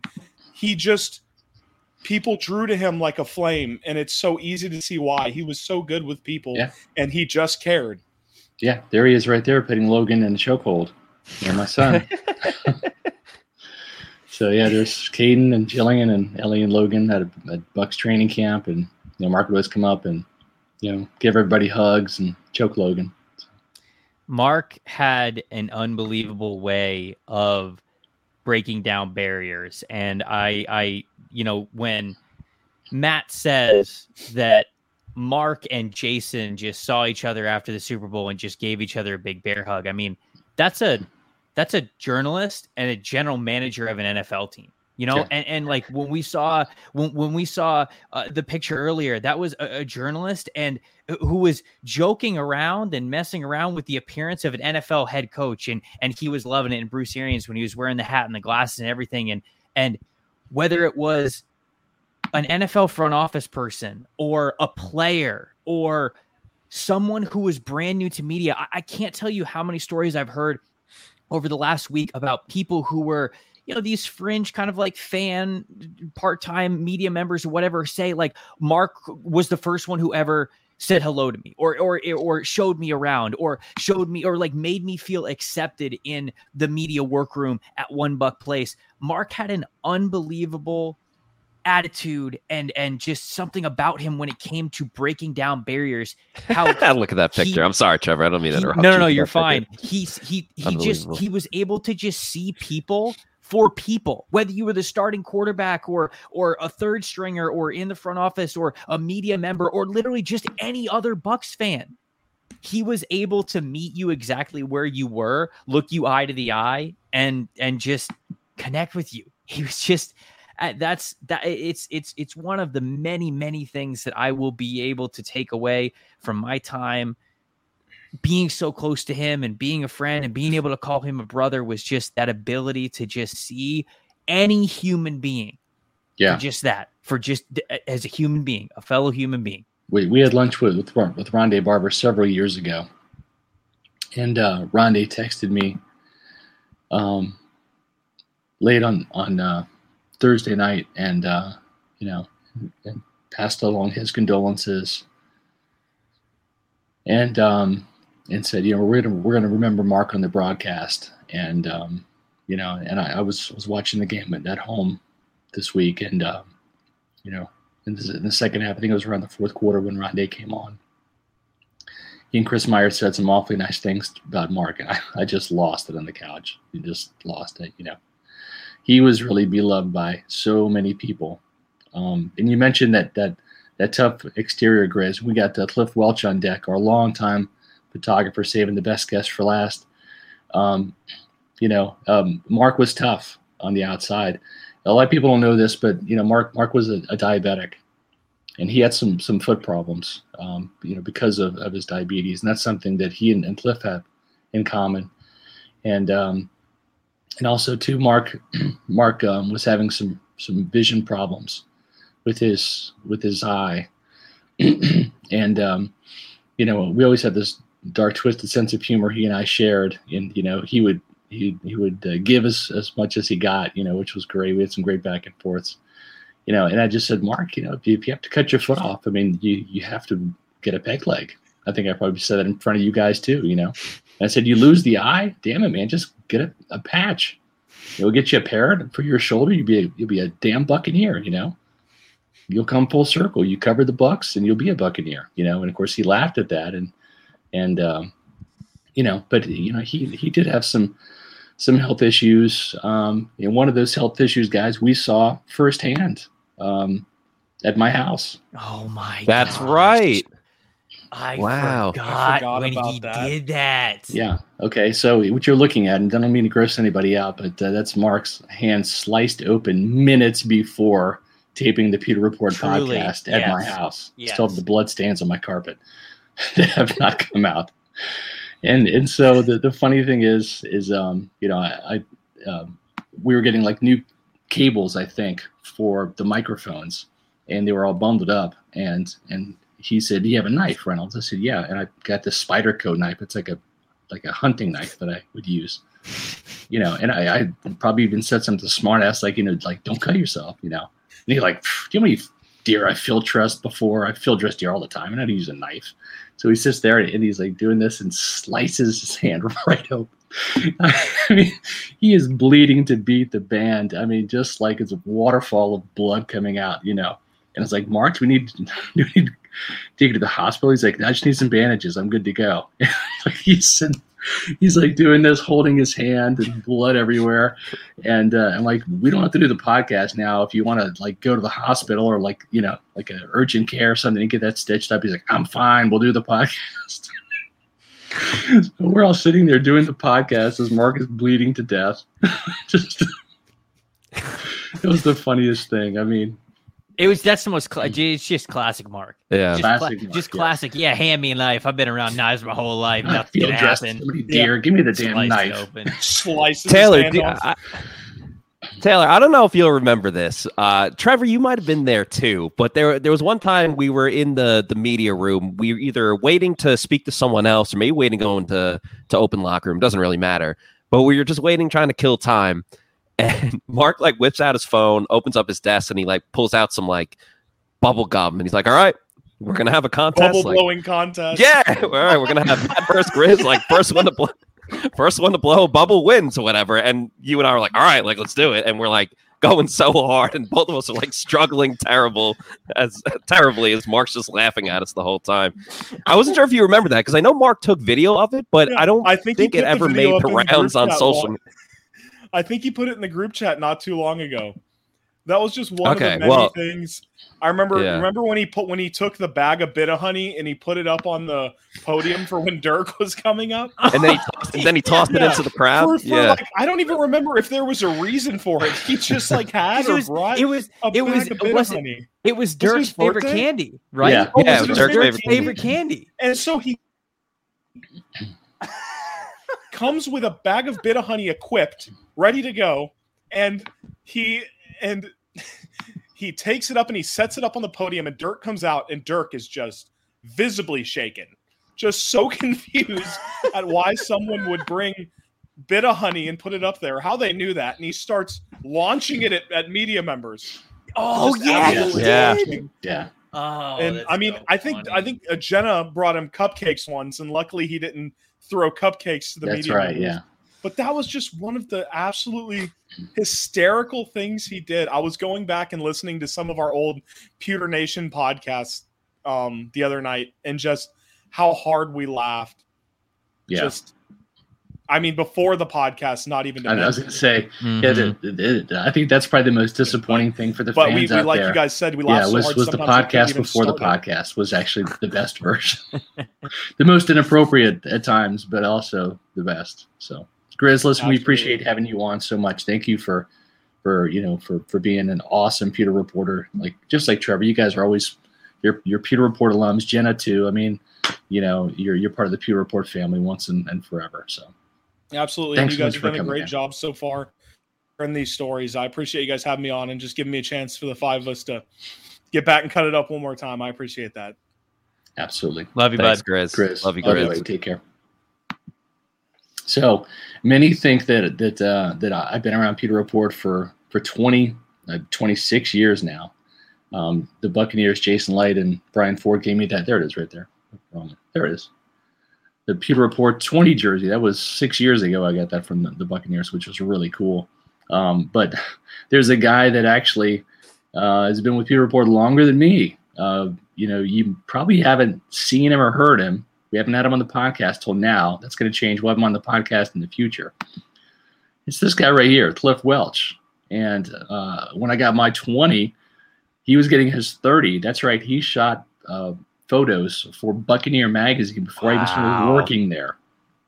So that was several years ago. I don't even know how long he's probably forgotten. Cliff's got a bad memory. He's older than I am.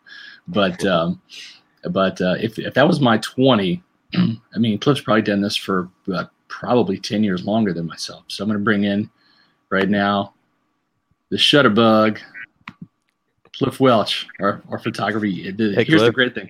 How are you doing? Everybody has seen our fantastic photos from you, and now they get to meet the guy behind the scenes. And the thing is, Cliff, is you've known Mark just as long as I have. He started coming around the Buccaneers in 1994 as an intern for WFNS Sports Radio 910 Plant City back in the day. And that's really when you were shooting for the Buccaneers too. Yeah. Oh yeah. I remember, I'm trying to think, was there a time where he was with us, then he left, and then he came back, right? Yes. Yep. Yeah. Okay. Yeah. We worked on game day for a long time at Buccaneer Magazine. And then we hired him full time about 10 years ago. Okay. Yeah, but he's always been a presence, just usually on game days. But then it's been full time, for the last decade. Was there some type of relationship where maybe Jeff stood back and you were more like over the Buccaneer Magazine, and Mark kind of had the same role as he has now, where he was the editor? That's kind of my memory. But at the same time, like you said, I'm getting old. I'm I forget where I parked, but I can tell you about the 70 years like it was yesterday. Yeah. That was always the one thing I always talked and give you an idea. Here was one of my first Buccaneer photos I ever shot. That gives you an idea. Wow. And Dickinson, who still walks the sidelines at the Buccaneer games, checking the players, make sure the uniforms are right. Oh, Pernell Dickinson, that's right. Yeah, the first quarterback of the Bucs. So at 13 years old, I was shooting over the wall, and I was 1979. I got lucky, walked to the bathroom at the beginning of the NFC Championship game, found a sideline pass on the floor, picked it up, tied it to my belt. I'm 15 years old, and I roll right out onto the field and watch the game from the field. Oh my God, that's fantastic! I don't get the stands anymore. It's much better on the field. Yeah, well, you've been on the field for well over 30 years now, shooting awesome pics for us.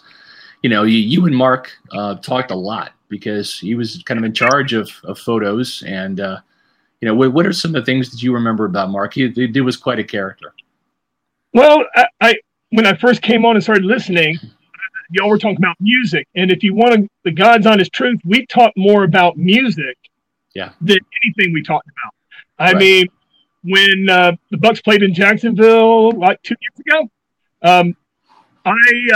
I decided I didn't tell him, and then all of a sudden halfway through, I called him up and said, I am going to the Leonard Skinner Hell House, going to all the places in Jacksonville that had to do with Leonard Skinner. I mean, he was wanting play-by-play of everything everywhere I went. Who did I see? Did I see any relatives? Can I take a photo of where the Hell House was? And they still in the ground because they're actually selling the property for a lot of money for where that Hell House originally was, and walked all the way out to the pier, and it hasn't changed. And he was very interested in that. I remember a story. He was. You probably brought it up earlier about. I'm trying to think. The Waltons. Is that the show? He loved the Waltons. John Boy Walton. Yeah.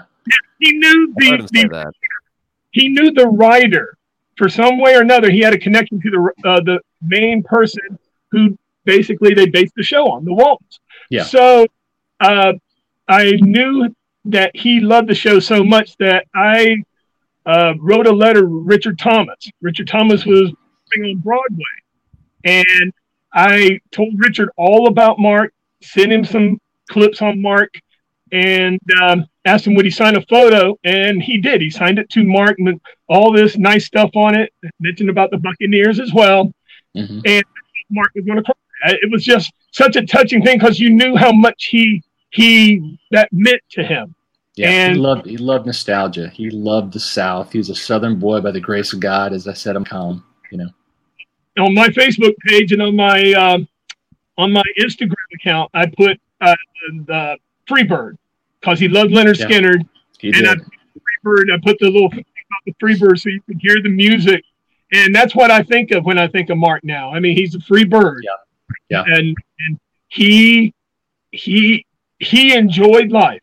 And if we were talking Florida State, if we were talking about Douglas, we were talking about Daisy, we were talking whatever, he loved all of that. I mean, to see someone that could sit and fish, and I can't fish. I grew up on a lake. I cannot. I could fish a video game when the fish comes up on the video game every 2 minutes.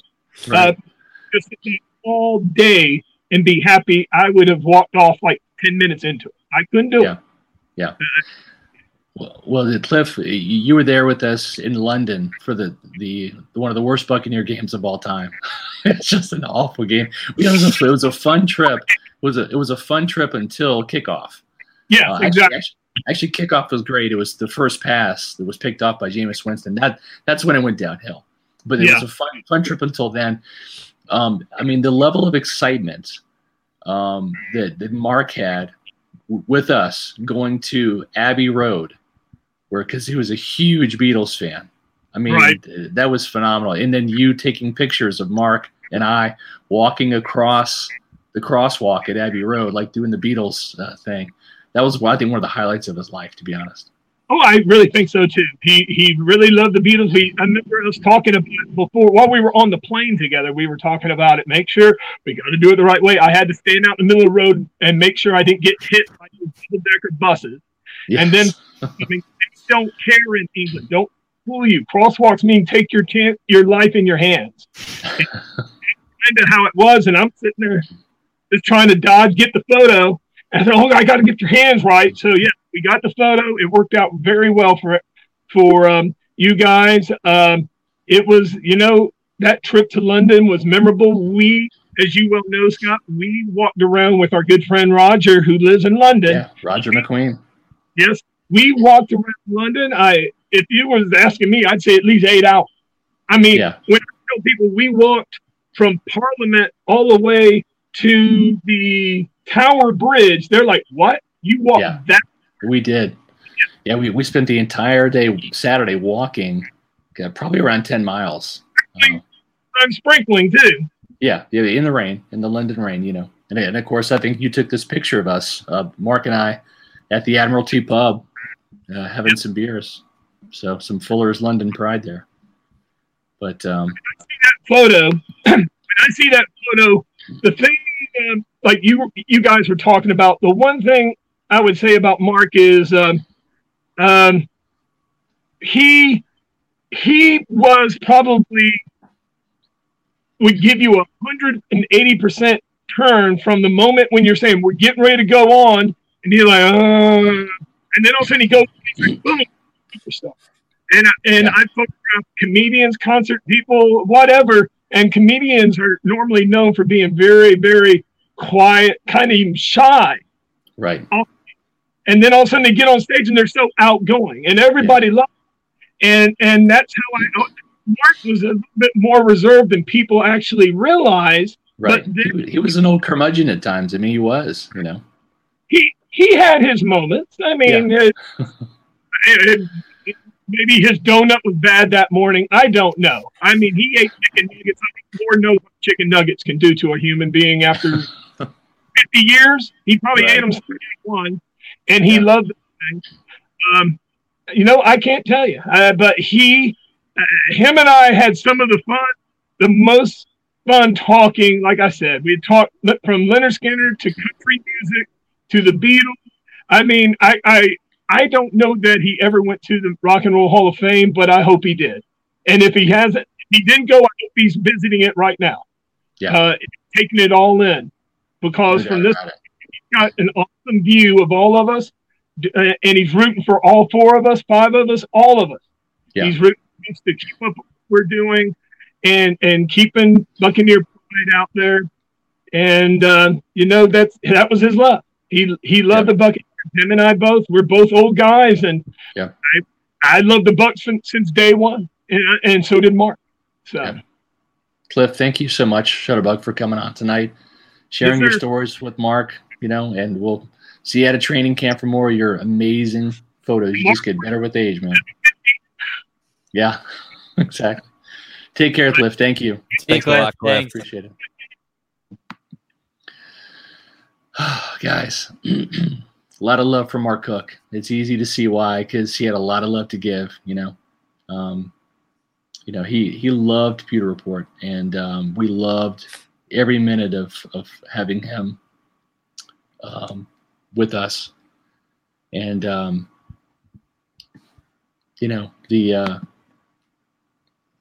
podcast is really. I'm so glad, Trevor, that you and him, because I was really the last one to kind of come around, but you guys really kind of spearheaded this endeavor, and it really gave people a chance to see the real Mark Cook. Yep. Because the behind the scenes Mark Cook was the real Mark Cook, and the behind the scenes real Mark Cook came through loud and clear on the podcast. His twisted, dark sense of humor, his good natured ribbing.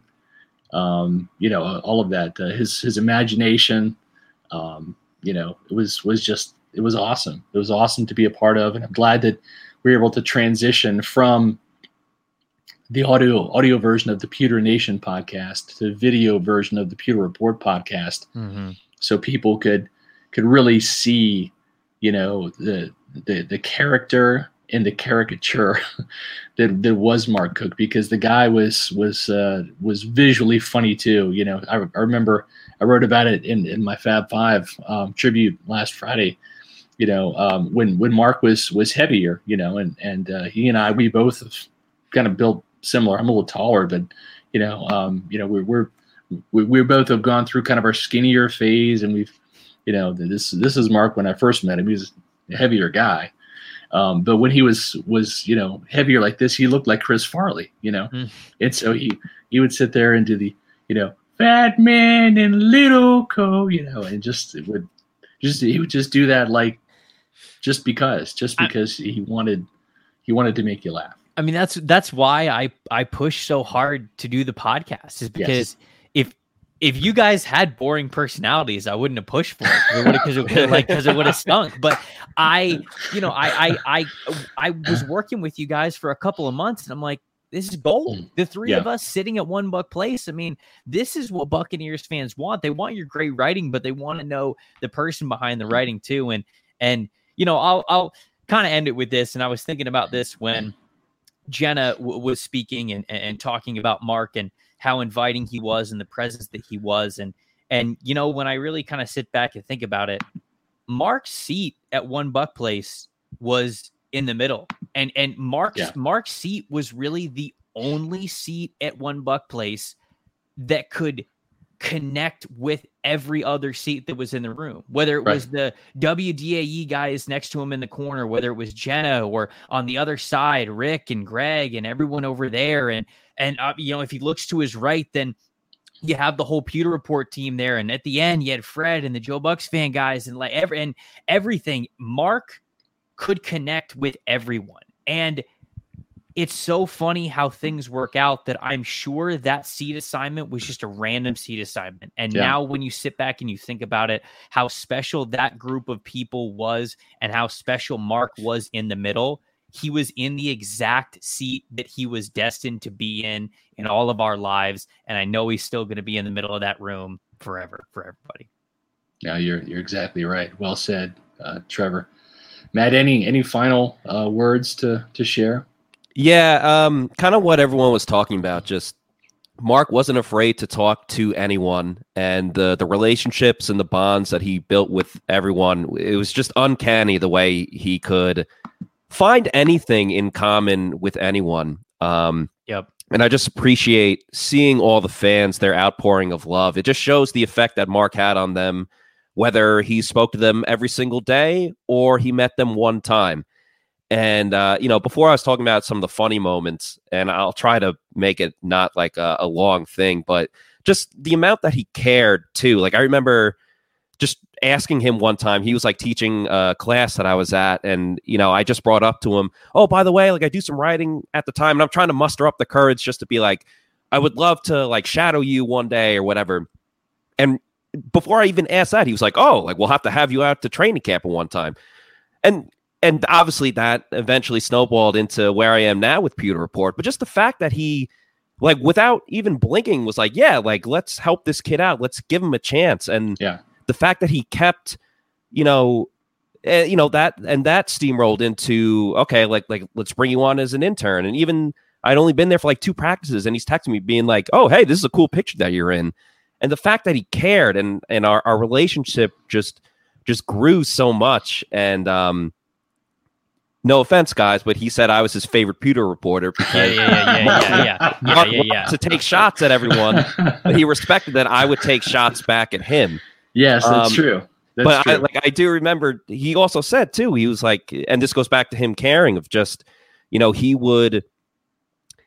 I remember there was like one article I was writing about Vita Vea, and I remember there was like a lot of things, and he like emailed me like, this is what you did wrong here, here, and here. And he's like, make sure you get thick skin or whatever, stuff like that. Oh yeah. And I was like, yeah, I will. But then the next day, the next day he was like, by the way, just so you know, we think you're doing a really great job here, or whatever. And that was just like how he showed both sides of it.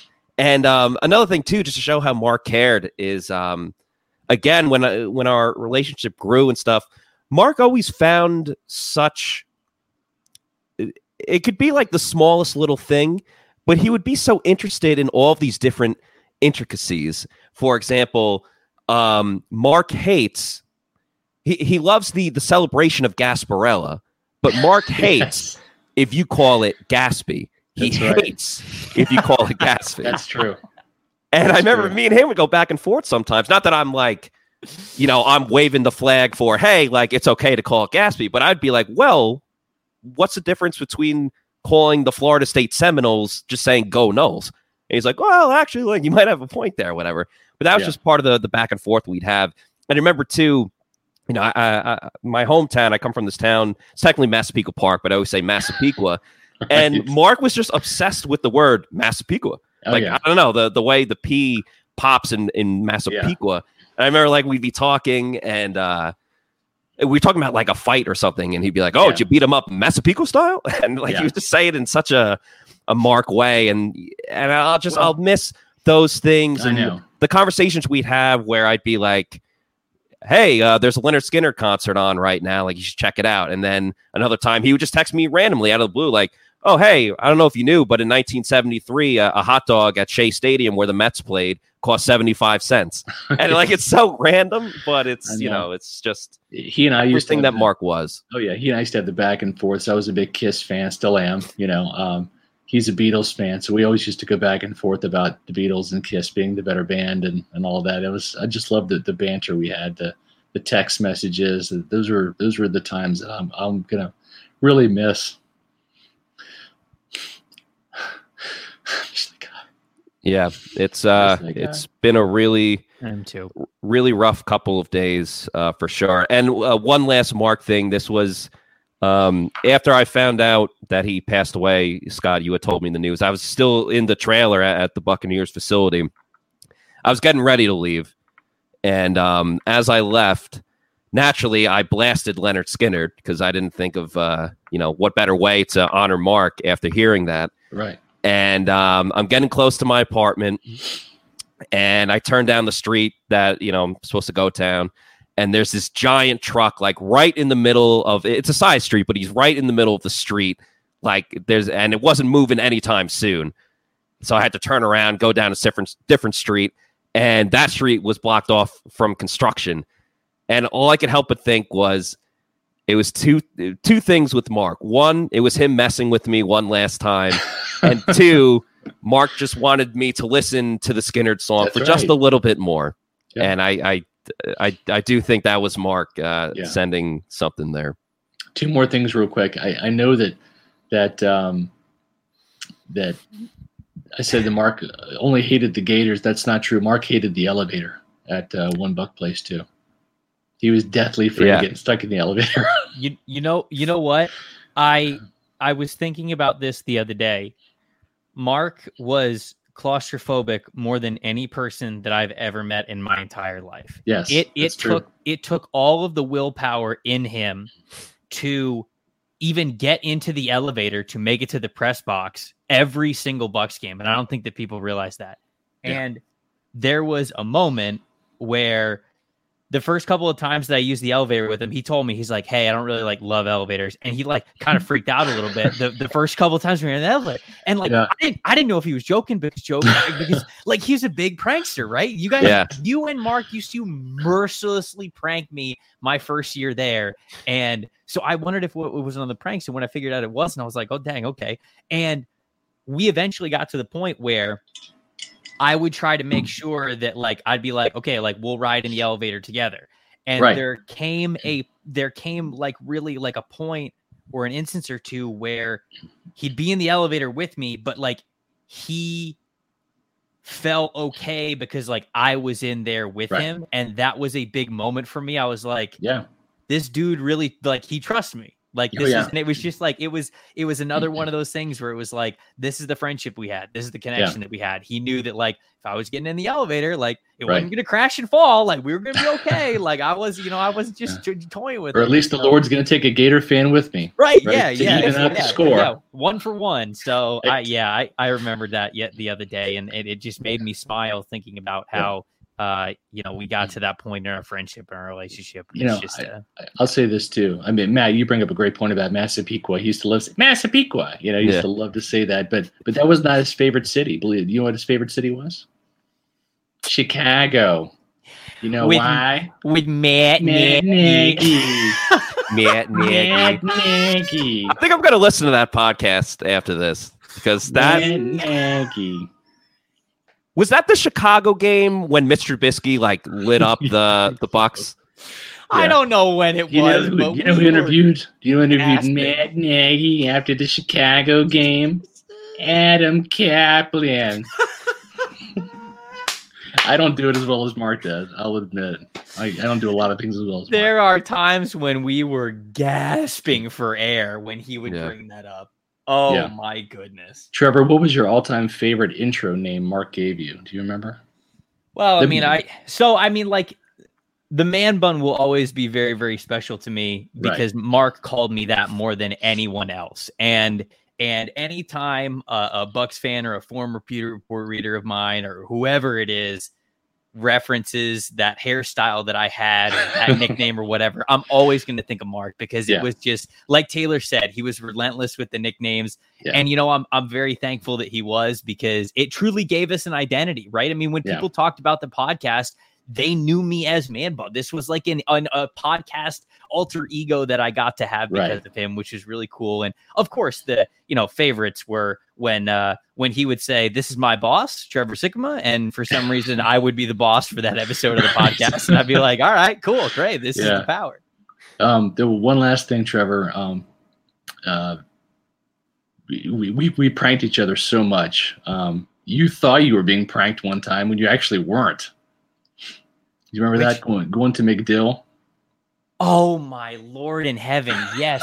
Okay. So, we threw pranks on each other so much, and like I said, Scott and Mark pranked me so much in my first year. Hold on 1 second. So okay, this, to put it in football terms, this is like when a quarterback is getting hit and sacked so much they feel like ghost pressure. They feel like the phantom pressure. They throw the ball away when they actually had a clean pocket. That's what we did to Trevor. Mark and Scott got me so good so many times that they achieved their goal. I had fear in the back of my head at all times, no matter what. And so there was an event at MacDill Air Force Base, and I'd never been to MacDill before. Obviously, that's south in Tampa. It was former Bucs coach John Gruden was there working with the troops. And John Gruden was doing an event there, and I got an email from Scott the night before saying, "Hey, Trevor, we're going to go do this. John Gruden's teaching these kids some drills, whatever. We're going to go cover it." I'm like, "Oh, okay." So I go drive down. Like I said, I've never been to MacDill before. Yeah. So I check in, and it's this, to get onto MacDill Air Force Base, you have to, have a reason. They won't just be like, "All right, cool, see ya." You know, you got to, say why you're there. This is a military base. And I get up there, and I say to the guard, I'm like, "Hi, my name is Trevor Sikkema. I work for Pewter Report. I'm here to cover the John Gruden event." And the dude's like, "No idea what you're talking about, kid." And I'm like, is there not a football event here? And he's like, "Nope." And I'm thinking in my head right now, I'm like, they did not just do this to me. And he eventually takes down my license plate, everything. He's like, "I don't know what this event is that you're talking about, but you can go in. Don't go anywhere you're not supposed to. Find where you need to go. Just park, and then don't go anywhere else in the base." And I was like, "Oh, okay, yes, sir, yes, sir." I'm crapping myself at this point. Right. Oh, hold on. And you're texting me. You're texting me. You're like, "Are you effing with me right now?" Right. Yeah. And I'm texting, and he's not responding to me. So I'm driving around this Air Force base, hearing the guy say, "Don't go anywhere you're not supposed to." And I'm like, they did not just do that. This is a next level prank that it really wasn't. We were pranking you all. That's the beauty of it. To a military base to break into a military base for an event that didn't exist. And turns out Scott was actually just late and wasn't texting me back because he was driving. And I eventually found him 20 minutes later after I contemplated leaving the facility, never texting them back, quitting my job, going to do something else. And the funny thing is, I showed Trevor, I showed Mark your text. And I said, "Look at Trevor. He thought we were pranking." And we weren't. And Mark thought that was hilarious. He did one of those Mark Cook wheezing and laughing, at the same time. I bet he did. That and just so many more stories that I obviously everything that's happened and the reason why we're even having this podcast is a tragedy, and it truly is. But it's just these are the things that are going to allow Mark to live forever in so many countless incredible stories of moments that he made us feel great. And I always take that to heart, that quote that says you'll never forget how somebody made you feel. You might forget little moments or settings or happenings, but you will never forget how someone makes you feel. And that is why there's so much outpouring from Mark. That's why we're always going to be telling these stories far beyond just this tribute podcast. The Lot 6. Lot 6 crew. I mean, those are my people there. And Mark was family to them, just like they were family to me and everything. And man, it's just, we're going to be telling stories forever. And that's something that's always going to put a great smile on my face. Oh, hey, Trevor, speaking of the Chuck Berry story, should I tell that now? We don't have time. We were supposed to look. We started at 7:30 and we said we were going to be done by 9. It's 9:20. Right. We don't have time for it anymore. We don't have time for it, Scott. So maybe next time then. Yes, we could. We could do it next time. All right. Yeah, all right. Sounds good. Yeah, I'll tell it next time. So, that's awesome. Just like with my Fab Five, the thing that's hard about a tribute is, you don't know how to end it, because in reality, you don't want it to end.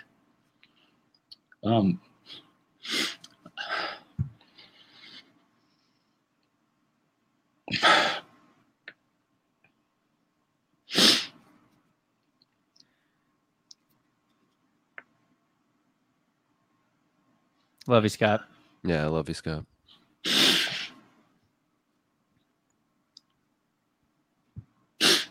It's not the end, man. I love you guys. I know. It's just hard, because I know we could do this for not hours, guys. We could do this for days, months, even months. We could do this for years.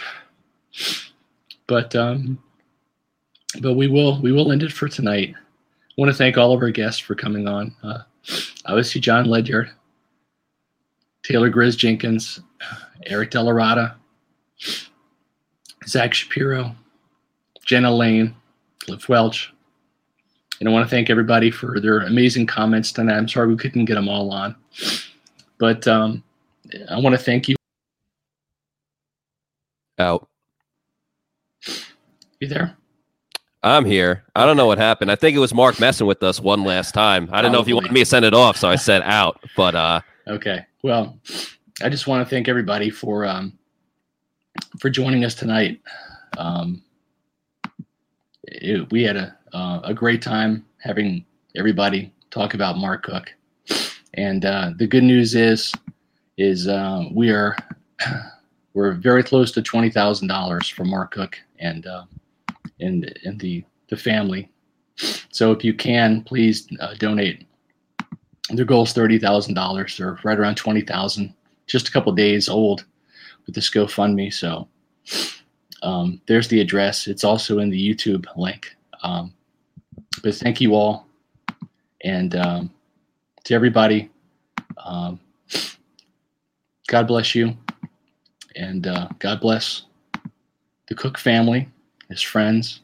Yes. And God bless Mark Cook. We love you, Mark. We love you, Cookie. Out. Out.